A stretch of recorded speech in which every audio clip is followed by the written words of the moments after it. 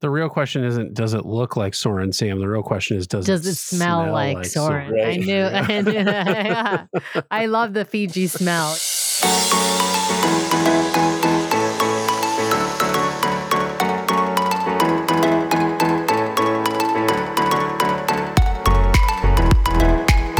Welcome back, everybody, to this week's episode of the DCL Duo podcast, brought to you by My Path Unwinding Travel. And Sam, it's mail time. It's review time. I feel like we need to go like, mail time. Let's reach into my mailbag and pull out a listener review. And this one comes from Mr. Paul Thornton, I believe. It's actually labeled The Joy of Cruising, not just for...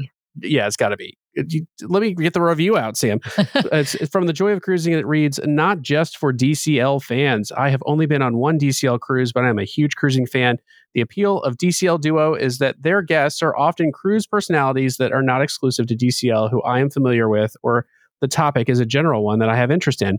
And Sam and Brian are such good interviewers and seamlessly interact with their guests. So there you go, Sam. Oh, wow. Soak it in, soak in the accolades. And for all of our listeners out there, if you leave us a 5-star review over at Apple Podcasts, we will read it on the air at the top of the show as a big thank you to you for leaving that review. So thank you, Paul. Thank you, Paul. We appreciate it. We are in awe of you and your interview skills. So thanks. Yeah, Paul's show is a great one, by the way. If you love hearing from general cruise personalities, head over to the Joy of Cruising podcast.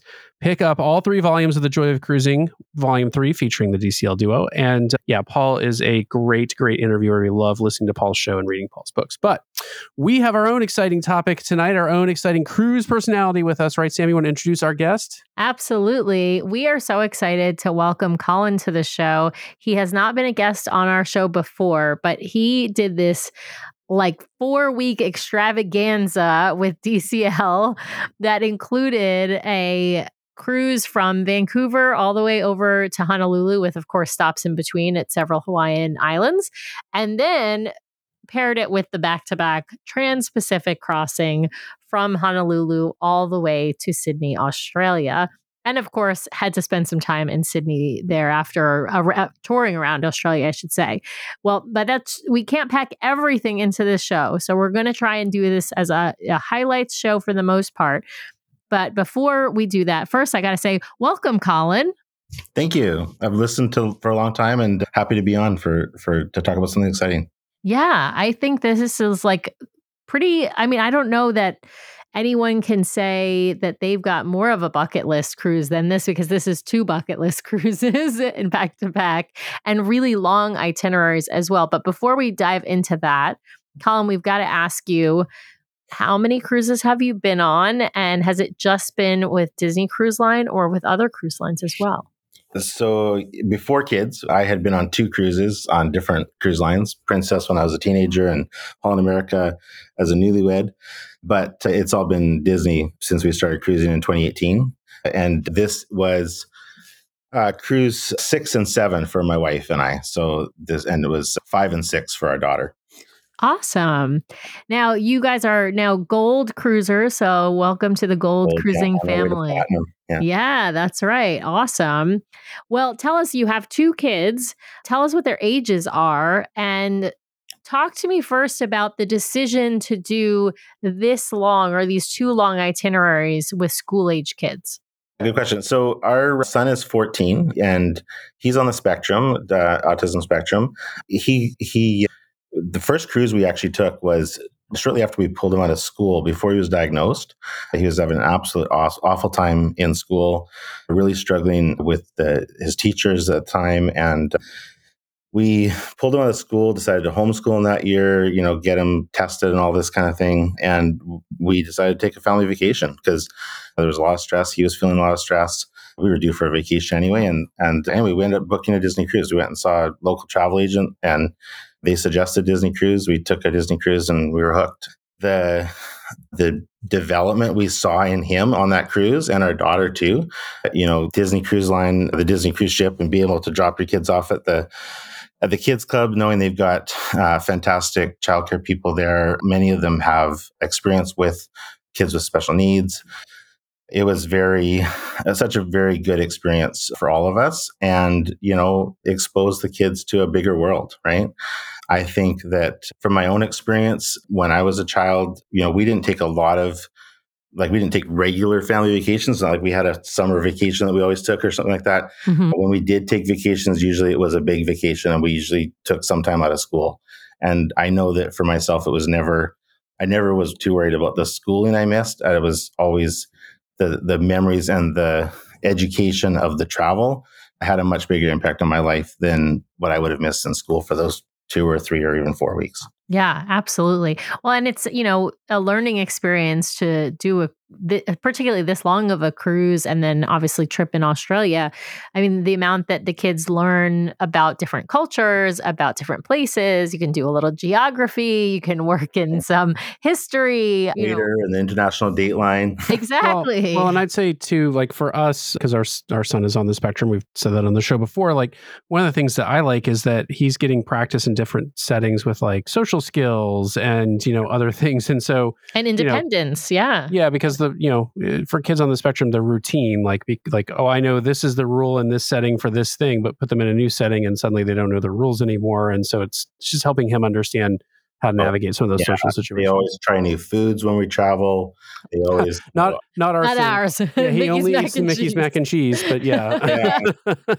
Well, that's interesting. My daughter was the same way. She always had mac and cheese at dinner, but after the first 7 or 8 days of that, she started trying new things, and now she's a big fan of a couple of other things. So, I love that. And you said she's 11, is that right? She's 11, yeah. Awesome. Well, fantastic. Well, okay. So tell us, how did you land on these 2 cruises, other than the fact that obviously the one that leaves out of Vancouver is close, about an hour from where you live, right? Right. Yeah. But tell us why these itineraries for you. Well, when we saw that the Wonder was going to go to Australia, and I'd personally never been south of the equator. No one in our family had. My wife hadn't either.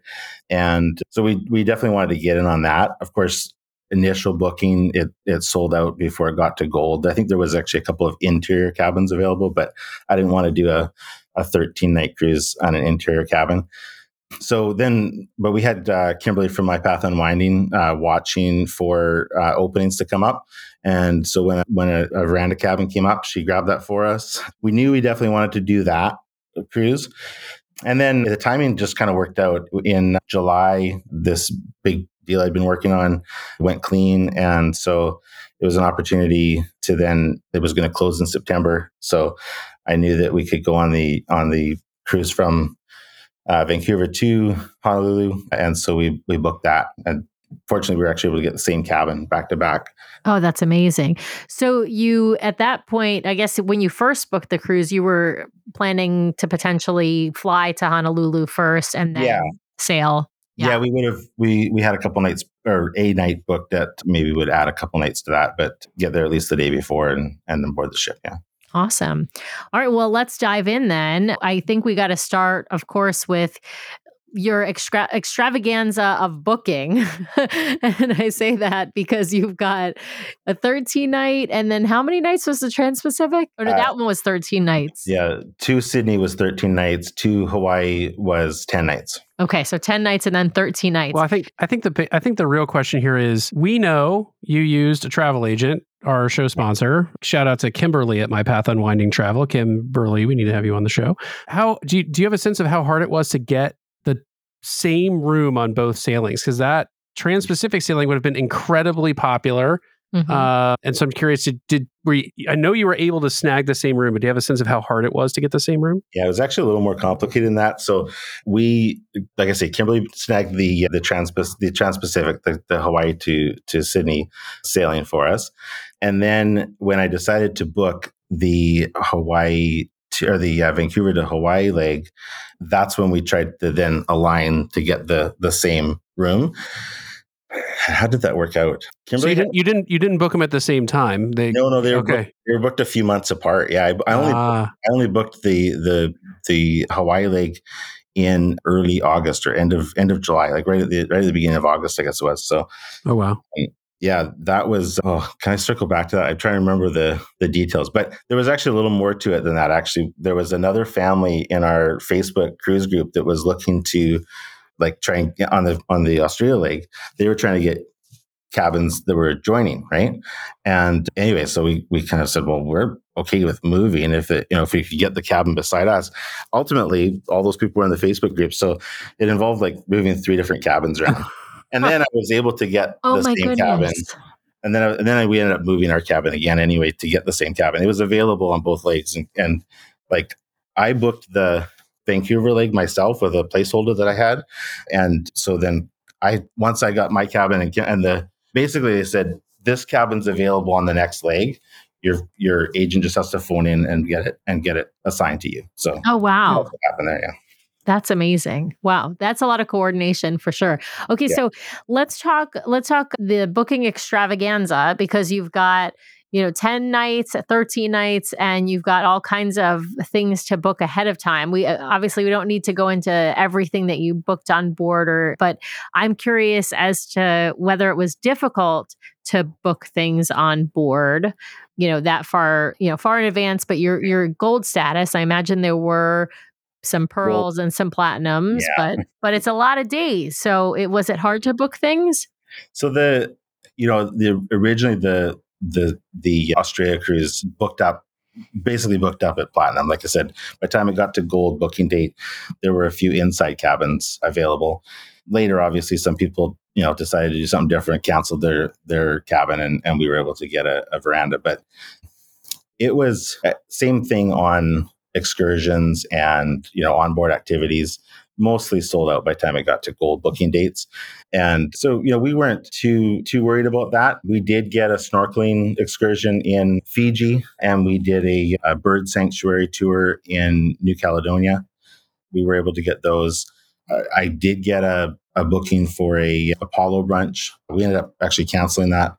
I can get into that later, but yeah, we were happy with what we got, but we definitely didn't have first choice. A lot of things were sold out by the time it got to our booking date. Wow. All right. Well, let's start with the first leg. We're going to talk highlights, of course, from this Vancouver to Hawaii leg of the trip. Tell us, how was embarkation process? You're in Vancouver. I know it's a familiar port for Disney Cruise Line. I imagine it's probably pretty smooth at that point in the season. Yeah, Vancouver seemed to go pretty smoothly. It didn't really, it was, as we had sailed to Vancouver once before on a relocation cruise to San Diego. That was in 2019, so pre-COVID, for whatever that difference makes. But yeah, it seemed like it was pretty smooth. Yeah, I don't really have much nothing. To say about that. Nothing. No, that's great. Nothing extraordinary. We stayed across the street at the Pacific Rim, the Fairmont Pacific Rim. It's a hotel we stay at quite often when we're in Vancouver. And unlike they have to drive you over with the luggage, but they have a courtesy vehicle they do that with. Whereas I think if you stay at the waterfront, which we did before, there they transfer your luggage. You basically just walk over to the port. Same thing. I think if you stay at the Pan Pacific, they just transfer your luggage downstairs and you walk down. Yeah. Yeah. Listen, an uneventful embarkation, port, or boarding process is, I think, what we always hope for. Yeah, and, they had just done the entire Alaska season. So I can't imagine, unless they had a computer glitch, that anything should be. Right. They were out of dry dock for a few days. That's right. So the ship actually came over the night before. And I would say we got access to our cabins a bit quicker than you would normally experience, because I think most of the cabins were made up by the time the ship got over to Vancouver. Yeah. Well, that brings up a good point. The Wonder had just come out of dry dock. Now, of course, we heard about the dry dock and some updates that were done on board. I'm curious, a lot of it, I think, was technical stuff, but I'm curious from the guest perspective, what were things, or was there anything that you noticed that was different? I mean, could you notice that the screens were better, or did you notice any spaces in particular that were, updated in some way? Yeah, the last time we had been on the Wonder was September 2022 on the DVC member cruise. So, I heard the screen, what we call the funnel vision, was replaced or upgraded. I don't know. It worked. It worked well. The sound system, I think, was louder than I remember it. Yeah. But we heard they upgraded the sound system. Yeah, the sound system up on Deck 9, you could really hear it everywhere. It was good. Disney is all about big sound right now. Loud. Yeah. I think they did some engine upgrade type stuff as well. Of course, I think that had to do with emissions or something. Yeah, it was some emission stuff in, I don't know if it was Australia or New Zealand in particular, but they needed to do some stuff there. They also made the mast. They made the mast collapsible too. One of the masts can fold down now. Yeah, that's right. Was there anything in particular? Did you notice they added a jewelry store? They added over by Shutters. Yeah, they did. They kind of the number of screens and Shutters. I'm not sure if it's less screens or they just sort of compress them into a smaller area, but there's less screens, I think, and a smaller area for Shutters. And there's this big jewelry display there. We walked by it a lot. Didn't spend a lot of time there. Yeah, it's the same. So they did that on the Magic in its dry dock, and so I think it's like, I haven't seen it on the Wonder yet, but I imagine it's exactly the same as what they did on. And it's not like there's not a big enough jewelry counter inside a Whitecaps thing, I think, but I don't know. Yeah. Of course, the big thing that everyone was talking about was the Wi-Fi upgrade. So they've got the same Wi-Fi that some of the other ships have now, I guess, or maybe they're the last ship to get it. Yep, they were the last ship to get it. Everybody else has it now. Yeah. Yeah. So the pay per day rather than pay per megabyte or whatever. So. And that I appreciated that because I did have, like I said, they had this deal closed, but sort of had some work to keep up to date on during the trip. So that makes sense. That was good. Awesome. Well, that's, I think, helpful for folks to know. There weren't major things, but the Wi-Fi is a major thing, I think, for a lot of people. And Sea Treasures was boarded up. Oh, that's right. Okay. So apparently that's because. What I heard I took the Art of the Theme Show tour, and when we went past there to the Crown and Fin, I asked about it, and they said yeah, it's boarded up because we've got a bunch of storage back there. Apparently, we heard it was merchandise storage actually. Yeah. So Sea Treasures, for those who are listening who don't know, is a small boutique. It's mostly sells like the kids' costumes, like the princess dresses and even pirate outfits and things like that. It's right outside of next to the pub actually. And so it was boarded up, but they were, as I heard, were using it to store merchandise because they didn't have suppliers or it's unreliable to be able to ship the stuff to New Zealand and Australia. So the merchandise that they sell on board in all of the stores, they needed to have like a much bigger stock of that stuff than they normally have. Not just merchandise, but it sounded like craft supplies and things like that. That for the whole Australia season, they just didn't have, I guess, the established shipping procedures and routes to get everything there at the times they needed it during the Australia season. So they kind of had to take a lot of stuff with them. Yeah, that makes sense because it does take a really long time to ship anything to Australia and New Zealand. And unless you've got your, commercial retailer or something that has already those sort of chains set up, it's going to take a really long time. At least I know as a civilian, if I mail something and we have some friends in New Zealand, it takes weeks to, I would send them a Christmas card, I think a couple of years back. Yeah, it's costly. I just love that you're opining here based on your experience sending a Christmas card about international shipping requirements. But okay. Well, listen, it's very far away, Brian. Okay, it's very far. Well, let's dive into Samantha, ladies and gentlemen, our logistics expert. That's right. I'm going to change careers. Anyway, let's dive into talking about the ports, Colin, on this Hawaii itinerary. Obviously, you've got a lot of days at sea. Do you stop anywhere from the time you leave Vancouver to the time you hit your first port in Hawaii? Are there any ports in between? 5 glorious days at sea. I love it. And then 4 very action-packed port days. Yeah. That we did one Hawaii itinerary on Celebrity Cruise Line years ago, and it was that, but it was an out and back. But so it was like several days. Yeah. I guess when they come the other way, it's the opposite: 4 port days and then 5 sea days. So I don't know which is better. 5 sea days was not too many.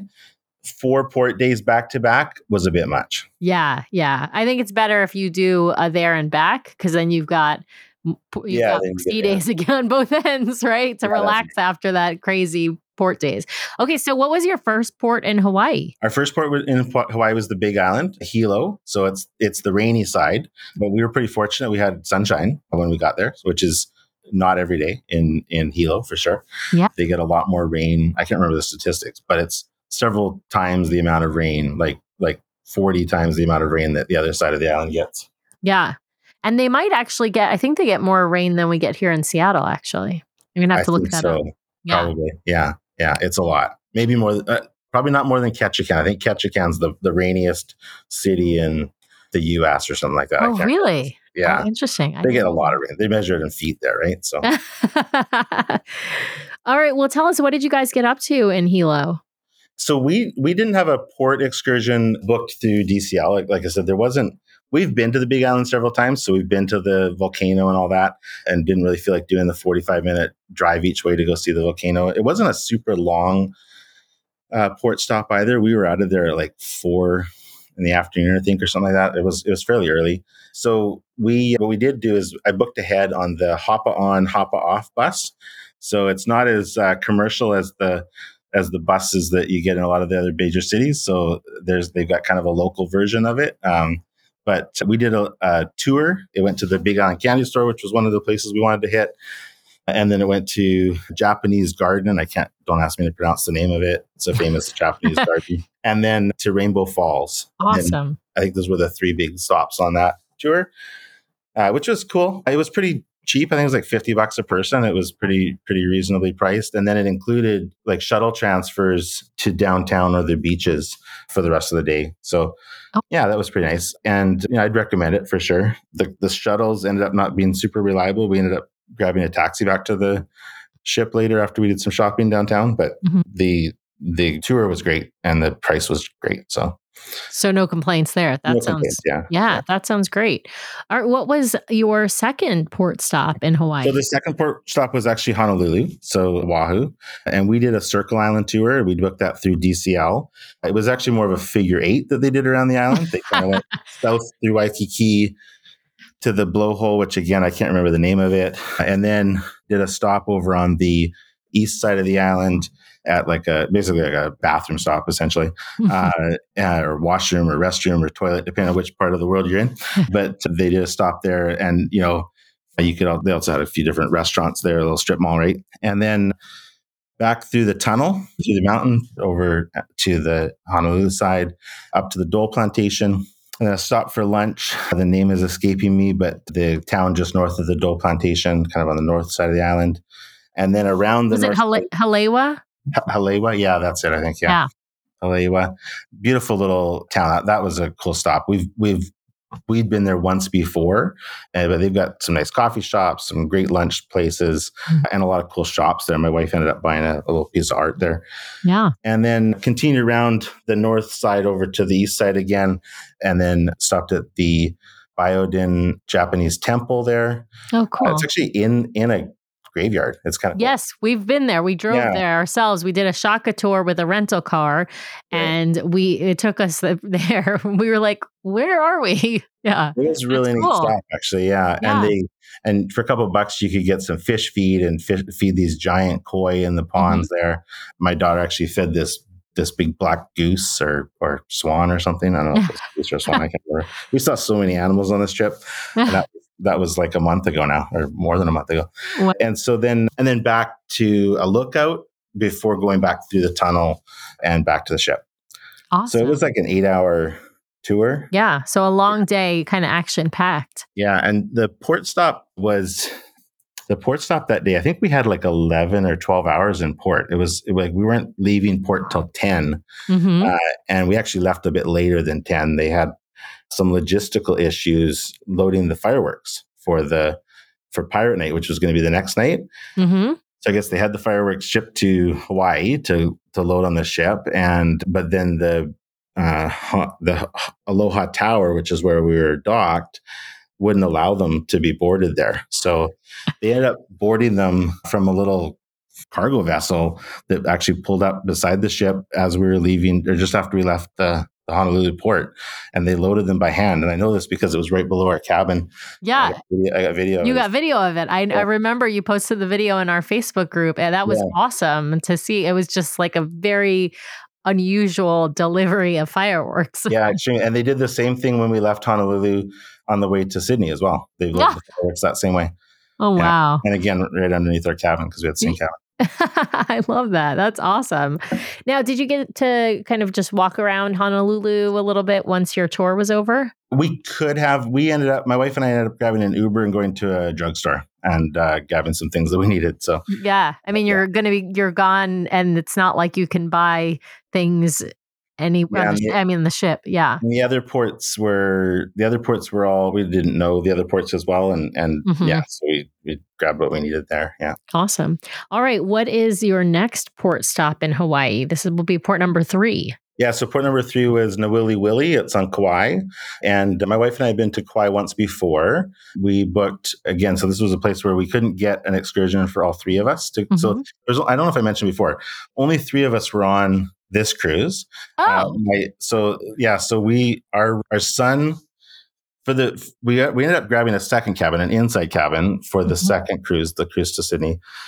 And my son and my wife's mother and sister were going to join us for that cruise. Awesome. So they actually got to Hawaii the same day that we were in Honolulu, but they got there like an hour. Their plane landed an hour before our cruise was departing. Well, you were going to see them in a few days anyway, right? No big deal. Right. So we were only going to, it was going to be a few days. So anyway, so there were only the 3 of us on this part of the cruise. So in Nawiliwili, we weren't able to get an excursion with all 3 of us on the same excursion. My daughter and I did the Fern Grotto tour, and that was booked through DCL. And my wife wanted to get some Kauai coffee. So she actually did a coffee and rum tour. Like they went to a coffee plantation and a rum plantation, or like where they made rum. Yeah, a rum distillery. Yeah. Yes, and coffee roaster. And so so she got some coffee and some rum and some tastings, and she had a lot of fun. She met some other people from the cruise, obviously through DCL again. Yeah. Awesome. And how was the Fern Grotto? It was interesting. I think this feedback was given to DCL by us and a few other people. Some of the descriptions weren't completely up to date. Like they said they stopped at Hilo Hattie's, but apparently Hilo Hattie's hasn't been in business since at least the pandemic. Oh. So a little bit out of date. That wasn't a big deal for me. I didn't really need to go shopping. There was a free shuttle to go to some stores to buy souvenirs if you wanted to do that. We actually did do that after the tour. We went over to the shops, and there was a little beach there as well. But it was a good stop. And the Fern Grotto, Fern Grotto was neat. We went. There's this family has owned this business there, running these unique boats. They're kind of like barges with like people, covered and whatever, but barges that with like a pusher engine, I don't know how to describe it. But anyway, they've been running this business for generations there. It's all family owned and run. And they take you up to this beautiful sort of tropical jungle and to this Fern Grotto. They used to go inside the cave, but so I learned this, like, I don't know, the description again sounded like we were going to go inside the cave. We didn't. We went into the grotto, which is sort of like the entrance to the cave. Gotcha. Sort of this big like amphitheater. And there's kind of this cool acoustics there. Apparently they do a lot of weddings there, or they have in the past done a lot of weddings there. And they had some Hawaiian singing and hula dancing, and they did a Hawaiian wedding song for the guests up there. It was a really neat tour. I enjoyed it. I'd do it again. Yeah, that sounds great. All right. What was port number 4, your last port before, I guess, docking in Honolulu for embarkation day? Right. So we went then we went south again to Maui. And that night was supposed to be Pirate Night. It was Pirate Night. We did have Pirate Night.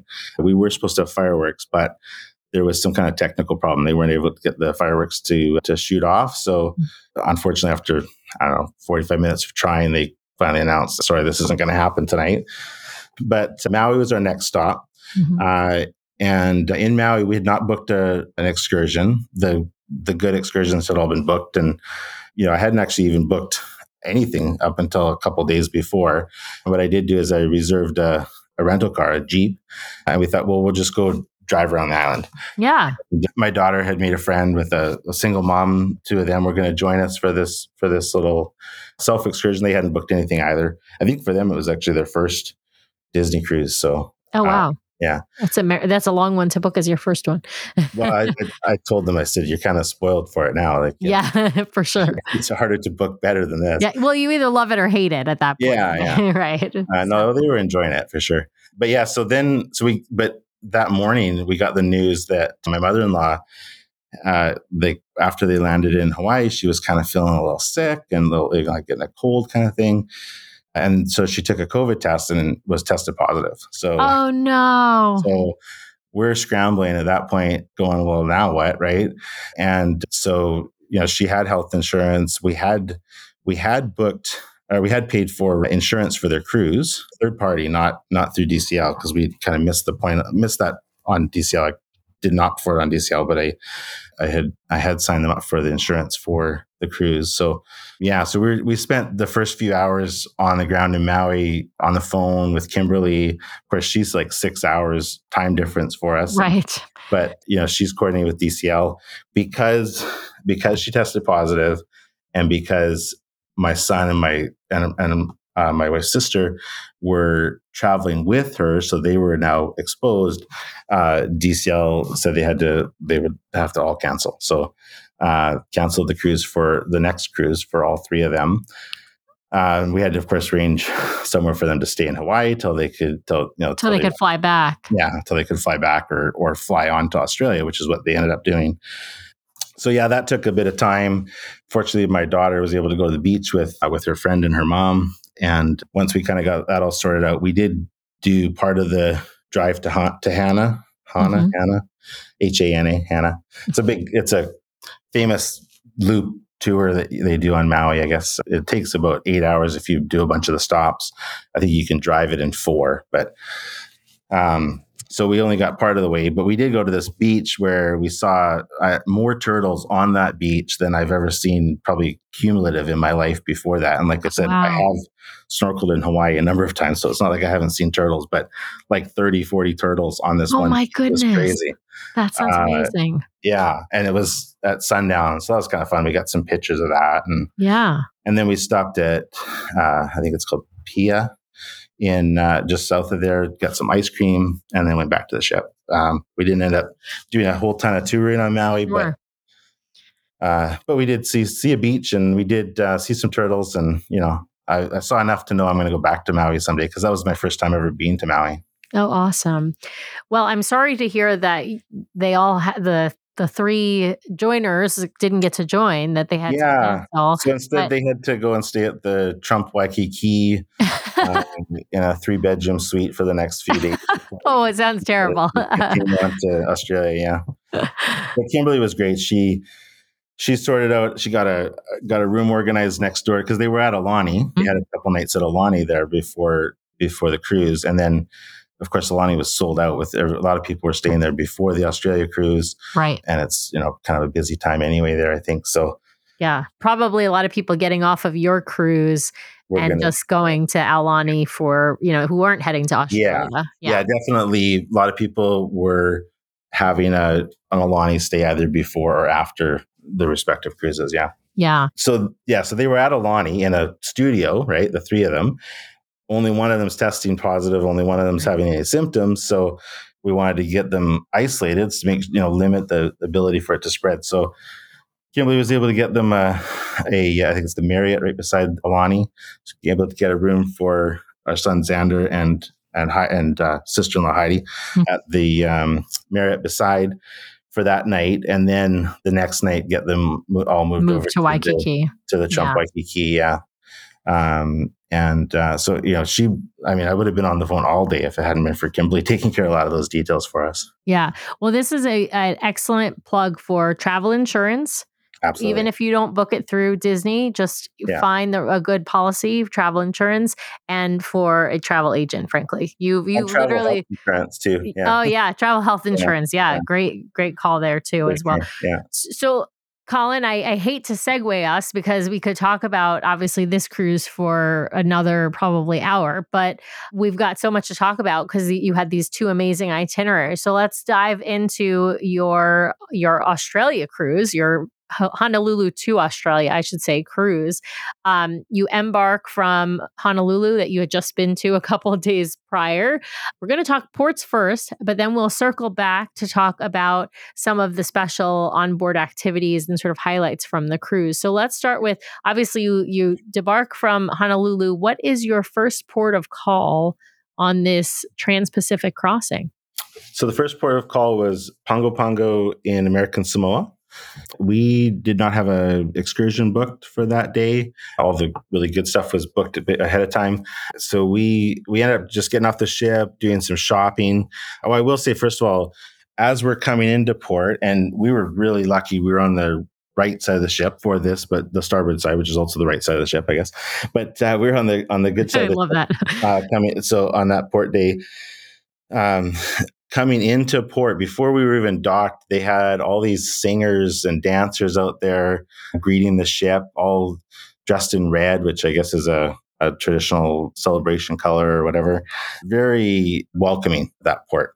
Oh, that's awesome. They also gave the ship a really beautiful plaque, like a big plate, carved wooden plate, celebrating their arrival and first stop at American Samoa. So that was a cool welcome. They did a similar thing when we were leaving too, as everyone was lining up to get back on the ship. Again, dancing, singing. It was beautiful. So we got off the ship, went a short walk into town there. There's a market and things. We just did some shopping. And then there's these buses. They're kind of like these retrofitted small school buses where they've, I don't know, they ripped out the inside and built wooden carved tops on them and stuff. And cool. Every one of them is unique, not terribly comfortable, but very, very festive and interesting. Anyway, so for $20 each, we got this island tour and went all down the island and back up the island. And so we saw a lot of the island. There was like a road closure that I think kind of cut that tour a bit shorter than it would have otherwise been. The bus couldn't get through there. But otherwise we got to see a lot of the island, which was neat. American Samoa was beautiful, green, lush. There's a national park there. So one of the things I did is I walked up and went to the national park office and got a passport with a stamp. I heard people talking about that on the. Oh group. yeah. I haven't been to a lot of the American national parks. I have when I was a kid, but not recently. So, but I started with the one that's the hardest to get to. So. Yeah. No, the rest of them should be pretty easy. Yeah. So. It's pretty far away, American Samoa. So that sounds like an awesome port. We had heard from other folks who were on your cruise that there wasn't a whole lot in the way of excursions. So it actually sounds like what you did was probably the right call of all things, which is, just sort of pick up a tour ad hoc. I love that. Hey, DCL Duo fans, we get the question all the time, should I use a travel agent to book my next Disney cruise or should I just book with Disney directly? And I'm going to tell you, if you have that question in the back of your mind right now, you should stop what you're doing and head over to mypathunwinding.com/DCL Duo. The folks over at My Path Unwinding provide an amazing service. They are so knowledgeable and so friendly. We rely on them ourselves to book our family vacations, and they provide an amazing service. And the best part is you don't pay anything extra for it. Disney, other tour providers, and other cruise lines have built the cost of their commission into their pricing. So if you're booking directly, you are just paying that money back to the provider when you could be spending it on the kind of service you would get from My Path Unwinding Travel. You've heard from their agents on our show. They are so knowledgeable, so giving of their time. They know so much about Disney Cruise Line, Sailing Concierge, other cruise lines, other all-inclusive vacations, and Adventures by Disney that if you have a vacation in mind, they are the ones to book it for you. So again, head over to mypathunwinding.com/DCL Duo so they know we sent you their way. Thanks, My Path Unwinding, for sponsoring the show. And with that, back to our episode. What was your second port of call on this trip? So no back-to-back ports this time. We always had at least one sea day between ports, and then we finished the cruise with 2 sea days. So it was a lot of sea days. Only 3 ports to call in 13 days, right? Yeah. That's amazing. That's like, for me, that's like cruise goals. Well, 13 nights, 12 days, I guess. Yeah. Well, that sparks a question for me that I wanted to ask is, so we've talked to another couple who did kind of this back-to-back experience, but we haven't, you're the first guest we've had on who did the back-to-back with kids. How did they handle all the time zone changes that you had to go through? Or just one kid, remember this. Well, sorry, the one kid, but how did they handle the time zone changes? Yeah. So, I mean, it's only an hour at a time. So it's like daylight savings time, right? And you're going back. So you're on this direction, you're going back. So you're always getting that extra hour of sleep. It's not a shorter night, it's a longer night, right? I don't know. My daughter handled it fine. Yeah. I handled it fine. Yeah. The harder question is when you fly home and then you have to adjust that way. Yeah, that was a bit more of an adjustment. But by the time we were flying home from New Zealand, and because they had just dropped their daylight or just gone out of daylight savings time, they're going into summer. So they had just gone into daylight savings time. Mm-hmm. So the difference was only 3 hours. Right. It was a full day, but 3 hours plus a day, right? So it's actually it wasn't as bad as you'd think, but it also was kind of messy. Yeah. I'm only just getting back to a normal night's sleep last night, I think. Yeah, that makes sense. All right. What was port number 2 on this? So port number 2 was Suva, Fiji. All 3 ports actually were pretty industrial ports. Like we were docked where all the containers and stuff were. I don't know if I think Fiji has another port that maybe is more cruise ship centric. You basically had to take a shuttle or a bus or a taxi to go anywhere from this port. You couldn't walk out of the port. Same thing in New Caledonia. So in Suva, we actually did have an excursion booked. Originally, it was my sister-in-law, myself, and my daughter were going to go snorkeling. We were able to get my wife on that snorkeling trip. She had a trip planned with her mom, but obviously with her mom not being there, we were able to make that change. And so we went to they bussed us over to the Pearl Resort. And from there, it was just a short boat ride out to this reef where we went snorkeling. And it was pretty good snorkeling. I've had better in Hawaii, I would say, but it was okay. It was good. We did see a lot of fish, a lot of coral. It was amazing actually how close the coral was to the surface of the ocean there. Maybe it was because of where the tide was at that time, but you couldn't actually swim over the coral because there wasn't really enough clearance to do that safely. Oh, wow. Was it like it seems like in Soarin' when you see it in the Soarin' around the world? Is Fiji in Soarin'? Fiji's in Soarin', yeah. I don't know. I don't really recall Fiji and Soarin', but I mean, there was a lot of, it did look like from shore and from the ship, lots of coral. So, and I have read that as well, that Fiji actually has a lot of coral reef.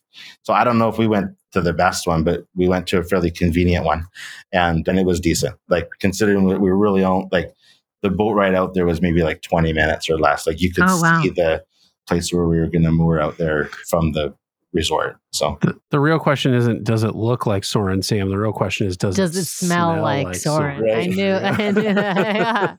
I love the Fiji smell. Yeah, it's that boat scene with it looks like a kind of like a canoe boat with rowers in it. Yeah. Oh, okay. Yeah, it's that. No, yeah. I didn't see we did see didn't see the rowers rowing the boat. I did see a giant canoe, but I think that was actually in American Samoa where I saw that. Yeah, nice. It was inside. Now, did the excursion take up the whole day, or what? Or did you get to do anything else in Fiji? It was pretty much the whole time. We didn't have. I'm trying to remember now. We didn't have that long of a port stop there. We didn't do anything else. I don't remember how much time we had. After we got back on board. Sorry. No, that's okay. By the time we got back on board, got something to eat, and I feel like we were kind of taking off pretty soon after that. Yeah. Okay. What was your final port? Of course, before you get to Sydney, but what's your final port on this Trans-Pacific? Yeah, our final port was Noumea, New Caledonia. Mm-hmm. So it's a French territory, I think, is technically what they are. Lots of French-speaking people there, including our guide spoke some French. So as a Canadian who had to take some French when I was in school. Yeah. Did you get to brush up on your? Half of our Sesame Street is always in French. So, I got to practice a little bit of French I know, and that was kind of fun. After we did this bird sanctuary tour, so a bus took us up to this bird sanctuary. Along the way, we got some cool views of the wonder down in port. I wish we had stopped to take a photo, but I don't think there was really a place where the bus could pull off there. They just kind of like, if you look out your right side right now, you'll see the wonder. I was like, oh, I didn't get my camera out fast enough. But it was beautiful. And again, very green, very lush, very tropical. On the way into that port, again, we were on the correct side of the ship, the starboard side of the ship. We had, like, there's just a lot of island you get to see on the way in. If I think I've got this right, New Caledonia is the third largest archipelago in the South Pacific. So cool. New Zealand and Papua New Guinea are the first and second, and New Caledonia is the third. So It's a whole bunch of islands. I can't remember how many, but a lot of them. Most of them have some habitation, but most of the people live near near Noumea. Noumea itself has got some larger buildings, a lot more, how do you say, like first world sort of architecture and buildings and things like that. A lot less obvious poverty than Fiji or probably American Samoa. Yeah. But the bird sanctuary is beautiful. Our guide, obviously French was her first language and English was her second, but she spoke good English and gave us a good tour, explained a lot about the wildlife and the birds and the plants that we saw along the way. They have this bird there called the kaga bird. I think I'm saying that correctly, hopefully. And it's kind of like a kiwi bird in that it's a flightless bird and it only lays like 1 or 2 eggs a year. I think it actually lays less eggs than a kiwi bird because I think a kiwi bird can lay up to 6 a year, 1 or 2 a season. So, and it was very interesting. So, and then we had a bit of time after that. That was a longer port day there. We had until like 7 p.m. that day, I think. And so we had a bit of time after the tour. My wife and daughter wanted to get back to the ship, but I took a shuttle over to the town. Like I say, we were in kind of an industrial port. So again, you couldn't leave the port without being on some sort of transportation, but they had a free shuttle service into town. Awesome. Over to the passenger terminal, which is, I think, where some of the smaller ships maybe are able to go. And then they've also got a ferry service from there to many of the other islands. So I went and found, because I'm in a French place, so I went and found a patisserie. And, you got to try like some pastries, a croissant, something like that. Got some pastries and and then I went and found a espresso shop, got a nice coffee, really fancy coffee. And actually there was a bunch of the cruise staff were in that coffee shop enjoying some coffee beverages. And listen, you went to the right place if you found the place that the cruise staff was at. Yeah. That's awesome. It's interesting with, 23 days or 23 days in total, right? But really only 6 like port days, right? 7 port days, I guess, right? Oh yeah, we're on the Hawaii end. It was interesting asking some of the staff, do you get some time off on this port or whatever? And, they did seem to have, everyone kind of got a turn to get off the ship, like on the Hawaii itinerary and on the 3 stops on the way down to Sydney. So sometimes only an hour or 2, but still, I'm sure that it was appreciated and they got to see some of these places that a lot of them maybe haven't seen before too. Like me. Absolutely. Well, it sounds like 3 amazing ports, and obviously very unique, completely new for Disney Cruise Line. But we've got to talk about some of the unique stuff that happened on board the ship. Well, first you mentioned canceling Apollo brunch, and I would say that's pretty unique. And so I have to ask you, what happened? Why did you cancel Apollo brunch? Well, so first of all, I had booked the horror that someone might not want to eat Apollo brunch, Sam. Like, come on. Yeah. He said there was a story behind it, Brian. All right, well, let's hear the story. Well, first of all, I booked it for the 4 adults that were in our group. Sure. And there was only going to be the 2 of us. My wife and I have done Apollo brunch before a couple times on prior sailings. I'm a vegetarian. She's allergic to shellfish, so it's not like we get to enjoy everything they have to offer anyway. But I mean, we found plenty that we enjoyed, and don't get me wrong, I was sad about missing Apollo brunch, but the main reason we canceled it is the time we had was 11:30. And of course, it's on a sea day. And at 11:45 on sea days, they had Jason Edwards, who's a he's a photographer for National Geographic. And it's a bit understated to say he's a photographer. I think they introduced him as the face of National Geographic. Right. He's an award-winning photographer. Who does wildlife photography, right? Amazing wildlife photography. Also does, people too. And he's from Melbourne. I don't know how to say it. Melbourne, Australia. And, so obviously very knowledgeable about Australia, very knowledgeable about nature photography. Of course, National Geographic is part of the Disney family now. And so really a cool thing to have him on board. And my wife's really into photography. She's been a photographer for quite a while. I've done a bit of photography and, nothing like her. But so it was really interesting for both of us. So that was that quickly became something that the 2 of us did together every sea day. she likes to sleep in. I'm an early riser. So, I'd grab my second breakfast, her first breakfast, grab a coffee for her. Coffee, yeah. And then, and pick up breakfast for her and then we'd go down to do the Jason Edwards talk. So that's a perfectly valid reason, first of all. Honestly, when you said that you were a vegetarian and that she's allergic to shellfish, I was like, yeah, I actually think that in and of itself, I think would be a reason to skip Paulo, but this makes a ton of sense. Yeah, you want to see these special tours. What other special onboard stuff did you guys get to do? So I didn't get to do it really, but they did have Anyone Can Cook. I watched a few of them on the Stateroom TV. Those were, I think, at like 10:30. So, and they went like an hour and a half. So they kind of overlapped with Jason's thing too. I think some people did do both. They'd leave the cooking demonstration a couple minutes early in order to get to the Jason Edwards talk. Jason Edwards was in the Walt Disney Theater. Anyone Can Cook was in D Lounge. I also like to go to the, what do they call it? The Good Morning Disney Wonder show. So it's their morning show.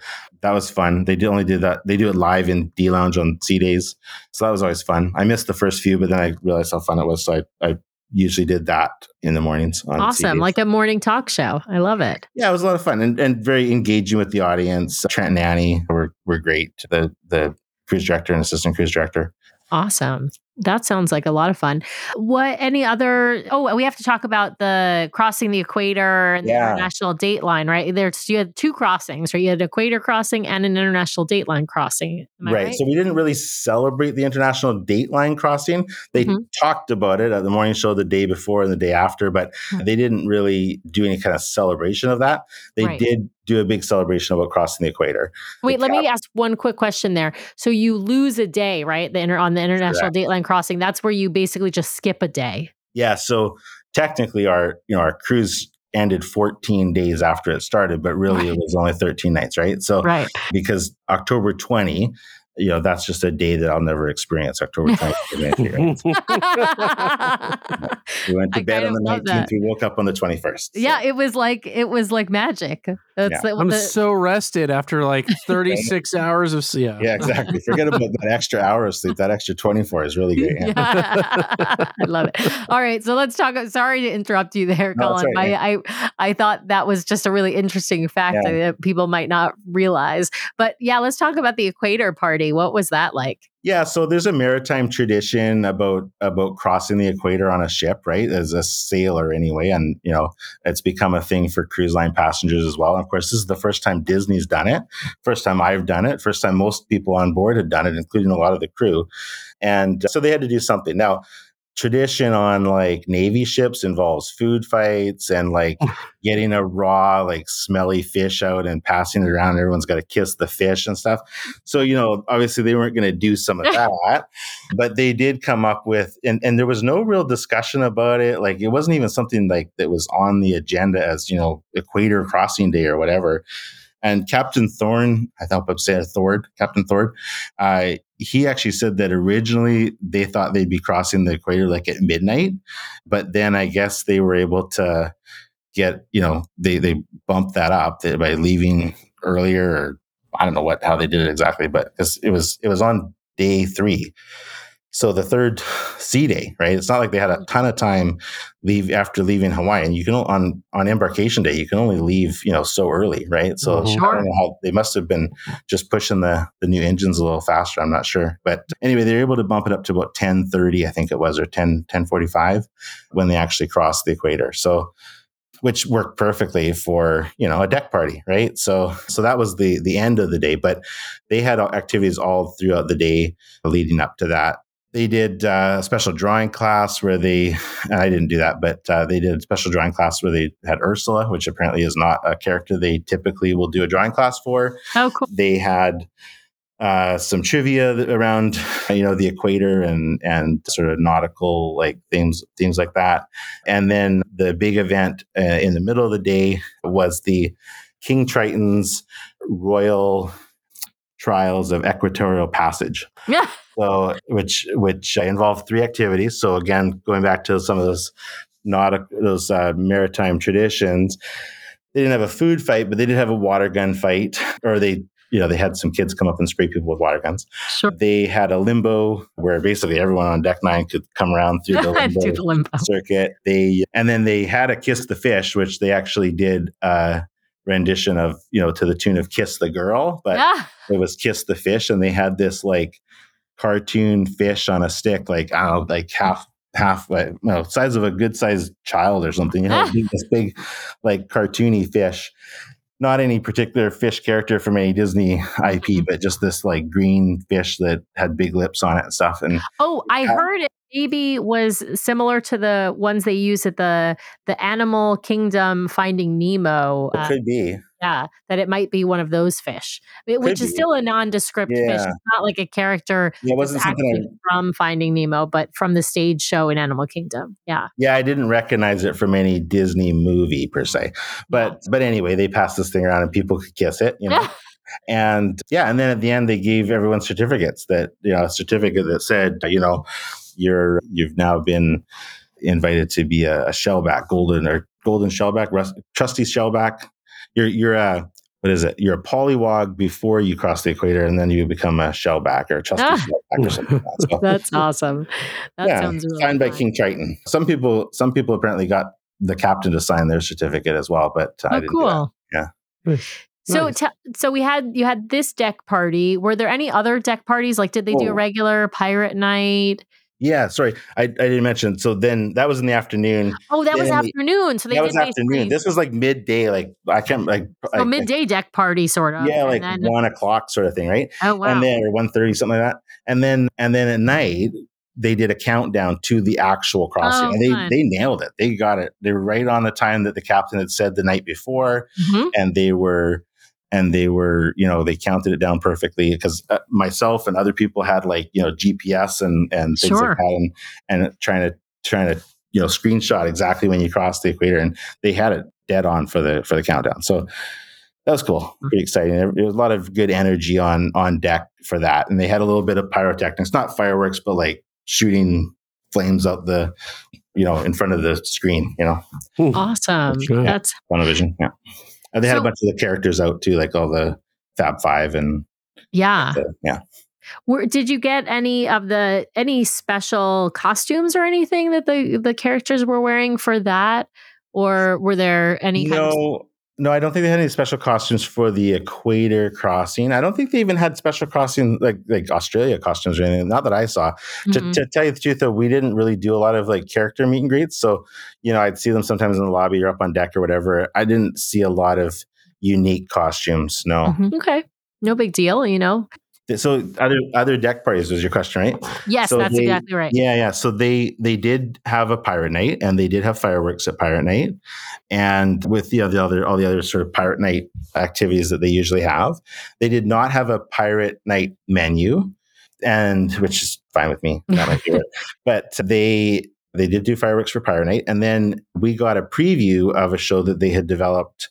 As I understood it, developed it for the Australia season, because the Australia season, like most of the cruises don't have any port stops. They're just either point A to point B or point A back to point A with a couple of sea days, right? So they're pretty short cruises and basically just sea days. So they had what did they call it? It was a Marvel Heroes Unite.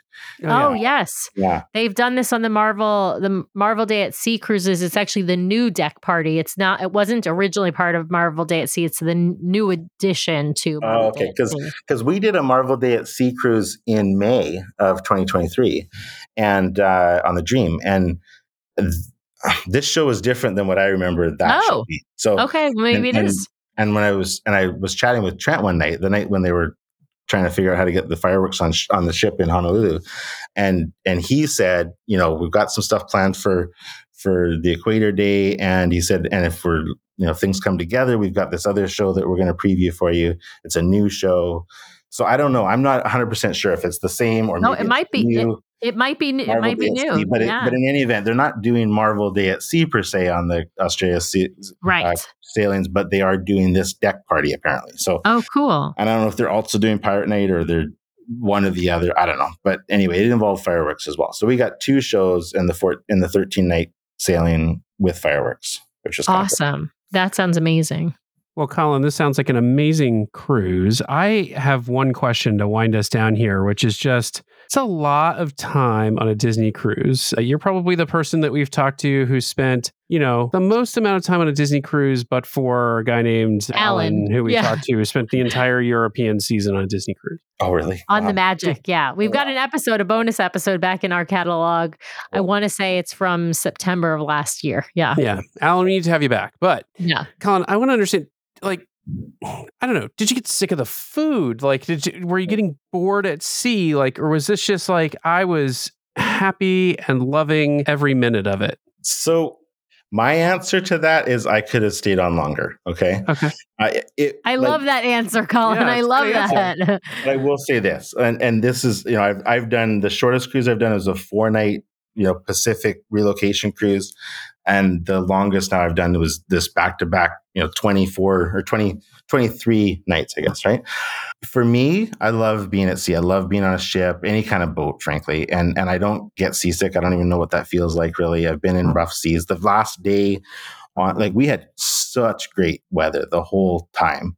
We had a little bit of wind between Nawili Willi and Maui. In fact, a lot of people on the deck were wondering if that's why the fireworks weren't going off, but they said no, there was a technical issue because they actually turned the ship. They stopped the ship, turned it so that they could shoot off, in the right direction so the breeze wouldn't be blowing the fireworks back at the ship or whatever.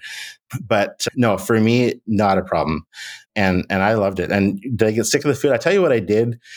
I did toward the end start probably choosing more salads and more just fresh fruit, eating a little more simply, right? I don't think at home, most people at home don't eat as much butter and kind of heavy, rich foods as they serve on a cruise ship, right?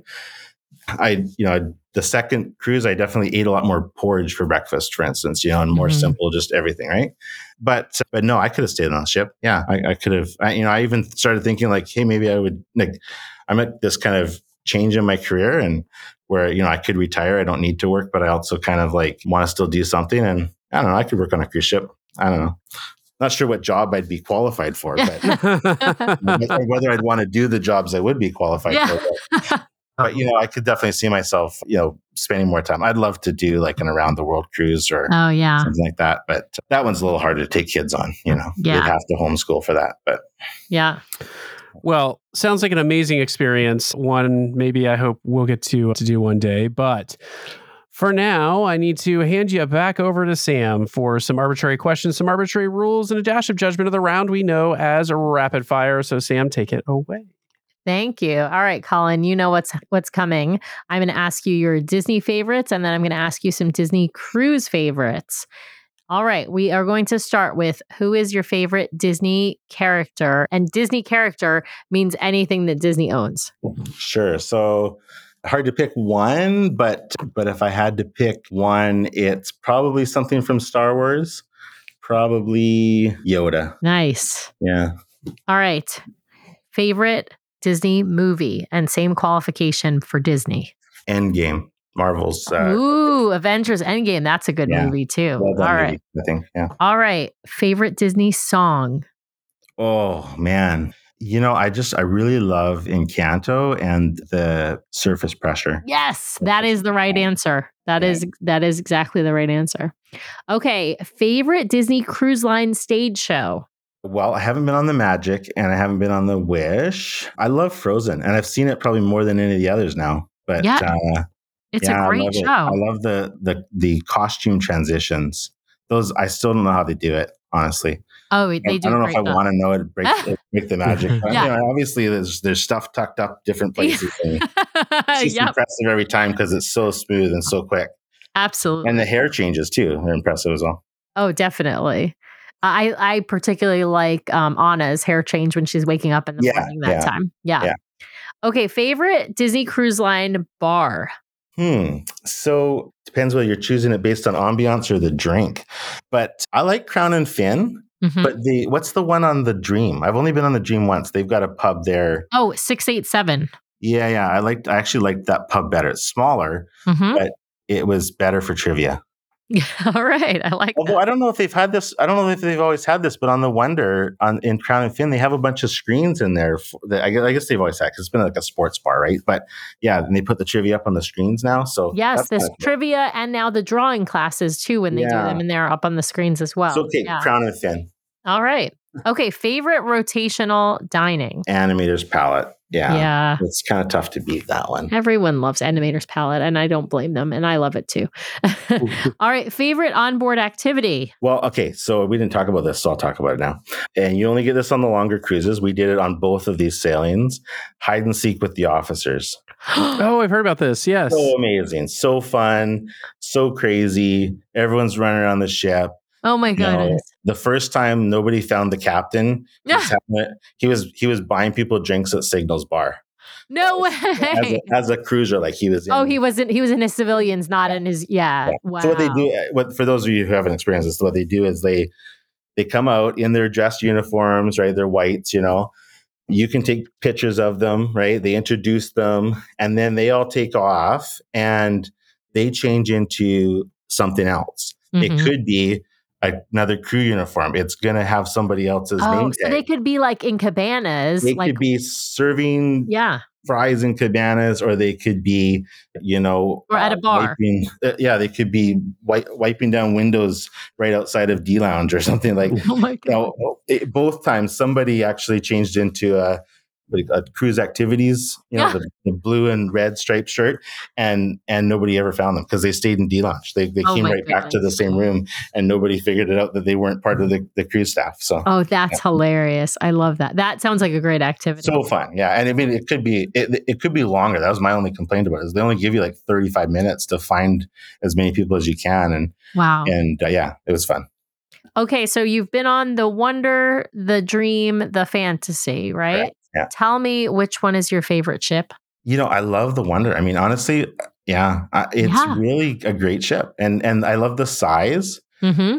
Like, if only the rainforest was a little bigger, had an outside deck. Like, that's the only thing that would make it better. But the fact that the sauna's in the change room, so you get that for free. Yeah, like that's included. I don't know. That makes it. That's actually a win. So, because you can basically kind of do your own rainforest experience without as long as you don't mind missing the steam rooms, right? So yeah, absolutely. Or the rain, the different actual showers. The showers. But you can use the regular showers in the locker room. Yeah. All right, bucket list cruise, Colin. You've been on 2 bucket list cruises in a row here, but tell us another. Something on your bucket list you haven't done yet. And it doesn't even have to be someplace that Disney Cruise Line currently sails. It can be if you want, but where do you want to go? My checklist includes like a Panama Canal crossing. We're actually booked for the transatlantic crossing next year. But my bucket list or dream cruise would be around the world. Yeah. And honestly, like we're about 3/4 of the way there by the time they put the adventure online, right? So, even if you had to change ships, just circumnavigating the world on Disney Cruise Line, that'd be fun. Yeah, that sounds amazing. Well, thank you for playing, Colin. Of course you won because you picked like most of my favorites, including Surface Pressure, including the Wonder. Yeah, I mean, you just kind of knocked it out of the park. You didn't ask me about food.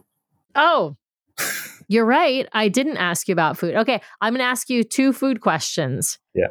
A favorite sweet item and a favorite savory item. Give me a favorite sweet item because savory is my favorite. We saved the best for last. So this was the first cruise I got to try Mickey churro waffles. Yes. They actually did them every other day in cabanas. Oh my God. The whole cruise. And I'm pretty sure I had at least one each time they served them. Yeah. And so that would be definitely my new favorite sweet item. Yeah. We only recently tried them ourselves and we're obsessed now as well. Okay. Favorite savory item. So I love pasta prissettes, and I still do. But they are vegetarian. I'm going to put a plug in there. They are vegetarian. Yeah. I don't know, an equal or like a honorable mention though has to go to the porcini sachets, which are basically kind of the same thing, but actually kind of better. Yeah, they're just a little bit different. They're really delicious. You only get those on the longer cruises, I guess, right? So yeah, you can get them on 7-night cruises. It's on that it's on that alternate animators menu. The B menu. Yeah, the B menu exactly. Or the 2 menu, whatever. Yeah.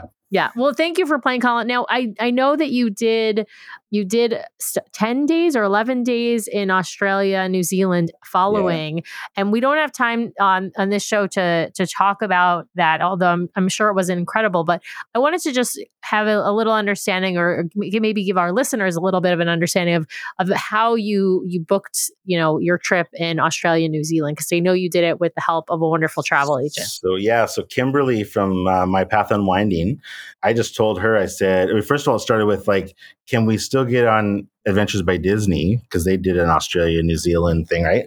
And the answer was they were booked up. They had a wait list going, but she's like, if you really want to do something, I can probably put something together for you. So I said, well, start with that. And she asked me like, what do we want to see? What do we like doing? I told her my kids are really into zoos and animals and like, that kind of thing. And so anyway, she put together this great itinerary for us. We did a few days in Sydney. Then we went to Cairns and Port Douglas up by the Great Barrier Reef. We snorkeled on the Great Barrier Reef. We got to swim with blacktip reef sharks. That was cool. We held a koala. We then went. So after a few days there, we went to New Zealand, to Auckland. We only really did the North Island of New Zealand, but we saw the thermal pools down in Rotorua. We saw the glowworm caves. We went to the Agrodome, where they have like 15 different breeds of sheep or whatever. You can feed the sheep and you see all these cool things. And yeah, it was just really cool. Lots of nature stuff, because that's what my kids like and we like too, and good family activities, I guess. Yeah. And your son, mother-in-law, and sister-in-law were all able to join. Yeah, so they ended up getting to Sydney a few days before us. Mm-hmm. My mother-in-law went to the doctor in Hawaii, got on Paxlovid. She was better after like 3 days. So yeah, so they were able to have some fun in Hawaii and then go down to Sydney and wait for us there and do some sightseeing there while they were waiting. Yeah, that's awesome. One thing I was going to talk about my daughter, the question about food we were talking about at the beginning, right? Because she was the big, like every night was mac and cheese, right? Mm-hmm. But after about a week of that, she's like, okay, I'll try something new. So, I'd keep offering her stuff, right? Like, you can order whatever you want. Take a look at the adult menu. Maybe there's something on there to catch you.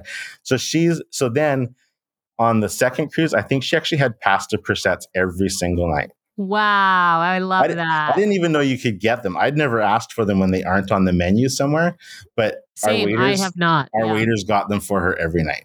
Like that was her dinner. So yeah, not that much different than mac and cheese, but like way upscale mac and cheese. Upscale mac and cheese. I love it. Yeah. With truffles. All right. Yeah. I love it.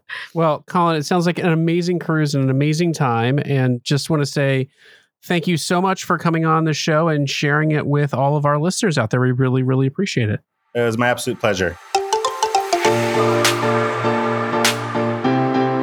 Well, a big thank you to all of you out there for listening this week. We really, really appreciate it. Please be sure to subscribe to the podcast so you can keep getting great content from the DCL Duo each week. We'd also love it if you'd head over to Apple Podcasts and leave us a 5-star review. If you hit those 5 stars, that's great. If you leave us a written review along with a 5-star review, we will be sure to read it on the air at the end of one of our main episodes. If you're hovering over anything less than 5 stars, we really want you to reach out to us so we can take your feedback. Best way to do that, head to dclduo.com to find all the ways to connect with us. It links to our podcast, our vlog, our blog, has all the ways you can connect with us on social media, has our Etsy store where you can find our fun beach bags and magnets that we designed as enthusiasts of each of the Disney Cruise Line ships, has a link off to our Patreon if you'd like to help support the show. We really, truly appreciate each and every one of our Patreons for helping to support the show each and every month, has a link off to our show sponsor, My Path Unwinding, where you can get more information about booking a fabulous vacation, which also really helps to support our show.